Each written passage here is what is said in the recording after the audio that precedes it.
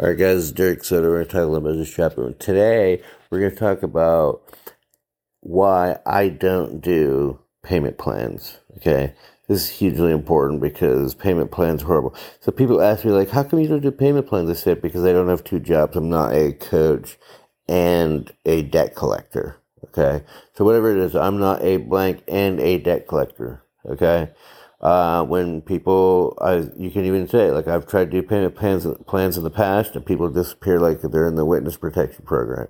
I don't have the time or stress to deal with that. So, you see a lot of people, they do these payment plan structures where it punishes the person that chooses the payment plan because they're trying to force them to incentivize them to do the full pay option. It's $2,000, but if you don't pay the $2,000, you have three payments of $580, which adds up to, four payments of $580, which adds up to a lot more, than,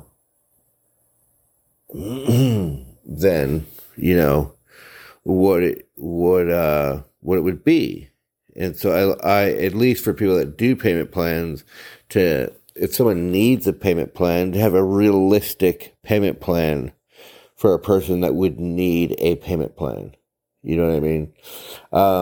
So either way,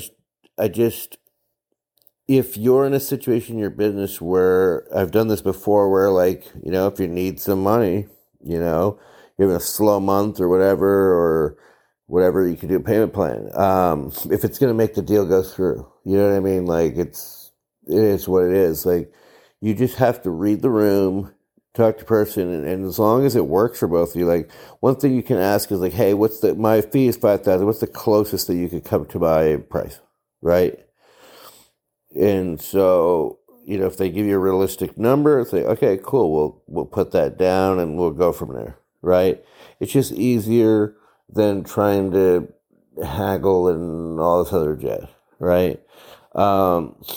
So you're not lowering the price, you're just doing, coaching. And you're like, look, if you miss the next payment, this is not refundable, so just, you're agreeing to the payment plan. It's a win for you. Even if they don't make the payment, you make a big portion, and you say this after they tell you what they're willing to commit. Okay, you're willing to commit XYZ. Okay, so next month, you'll be able to pay the rest, or what are you going to be able to pay, right? What are you committing to? Okay, so again, okay, so we've got it down for you, so it's bespoke, so 4 months, and it's going to be this. Okay, cool. So you just know that if you miss a payment, everything that you paid so far that's non-refundable, okay? And if services stop immediately, right? So this is for something that if you have content, just chunk it up or drip feed it, If it's a membership area, you can just cut off the membership area, and drip feed content for people this way if you want to do that, however you want to do it, okay? But I don't mess with any of that. I just don't.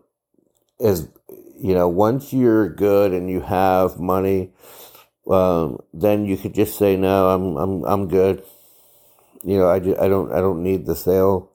If you need a payment plan, I don't do that.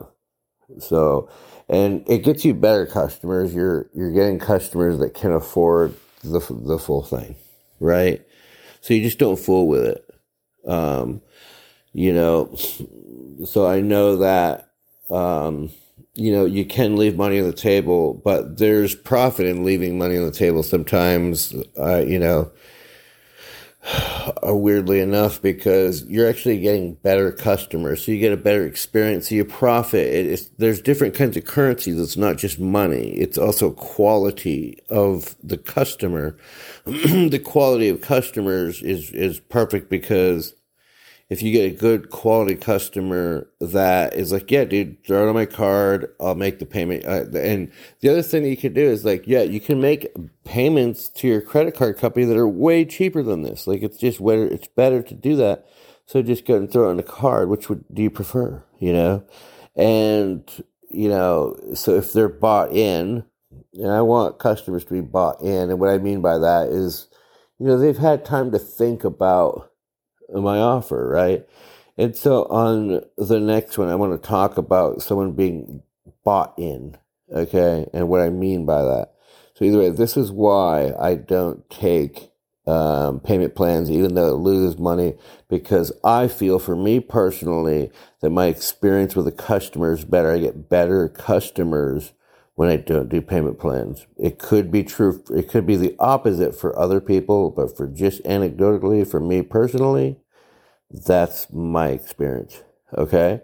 So the next thing that we're going to talk about, I already said what we're going to talk about next time. So go ahead and stay tuned for that, and we'll talk soon. God bless.